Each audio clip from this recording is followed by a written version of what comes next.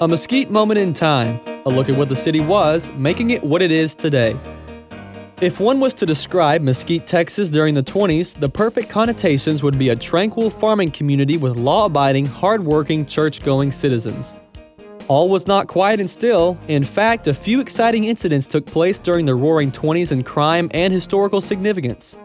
First of all, Mesquiters were sent in a frenzy in August of 1924 when a lone highwayman held up the First National Bank. The perpetrator burst into the bank around noon and ordered Bank President Charles A. Tosh into the vault, obtained $1,700, slammed the vault door shut, and jumped into a 5-passenger Chandler automobile waiting outside and sped off towards Dallas on Cyene Road. Sam Vanston heard Tosh pounding on the vault door with a notary seal, but couldn't get him out because he didn't know the combination. He eventually got out, and about a week later, the 22-year-old bandit was caught after entering a cafe on Ackridge Street in Dallas to visit his chorus dancer girlfriend. He laughed off the holdup, saying the gun he used wasn't even loaded. The Mesquite and Dallas police departments failed to see the humor in this story. Another example of Mesquite's Dodge City-like days stems from a heist in January 1926. 4 unmasked bandits arrived in downtown at around 1:30 on a Sunday morning. They slugged the night watchman, held him captive, and robbed 6 businesses. Establishments such as a hardware store, clothing store, the post office, a grocery store, the Mesquite Motor Company, and attempted the train depot but found the safe was too large to dynamite. They made away with over $300, and it's never reported if they were ever caught. The automobile revolution gave Americans a sense of freedom and independence throughout the Roaring '20s, but not without a price. These unfathomable horseless carriages proved to be pretty dangerous machines, which at times could do more harm to a person than good. For instance, motorists with frozen radiators in the winter were told to mix honey and radiator water together, which would be used as modern-day antifreeze.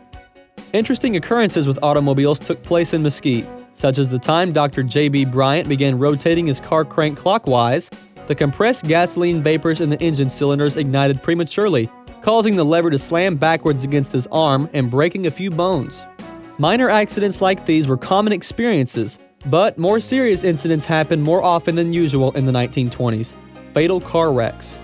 Nothing saddened Mesquite citizens more than the terrible truck train crash that occurred in August of 1929 a few miles east of Mesquite.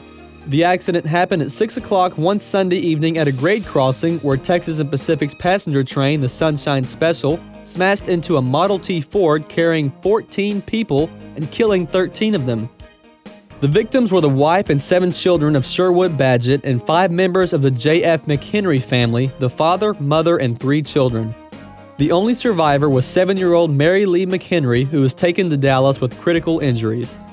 The Model T Ford belonged to Mr. McHenry, who had been employed by the area highway construction companies. The Badgett family lived on the Ben Badgett farm a few hundred yards from where the crash took place. The 2 families who had come from a visit to the zoo in Dallas drove right into the path of the oncoming train at the crossing. This tragedy lived in the memories of many Mesquiters for years to come. On the lighter side, the famed Charles Lindbergh made history in 1927 while becoming the first pilot to fly nonstop solo across the Atlantic Ocean from New York to Paris. Later that year, in September, Lindbergh made a stop in Dallas for a hero's welcome where many Mesquiters were in the crowd to greet him. Dallas later named a major thoroughfare after him, Lindbergh Boulevard, which eventually became Skillman Street in the 40s due to Lindbergh's outspoken support for Adolf Hitler. The U.S. Navy's first helium-filled airship was a behemoth 680-foot structure called the Shenandoah, which made many successful flights, including one over Mesquite in June of 1924. According to an eyewitness, it looked like a giant fish, struggling upstream as it passed directly over the buildings on the north side of the square. The following year, the Shenandoah crashed when a violent storm broke it into 3 pieces over Ohio.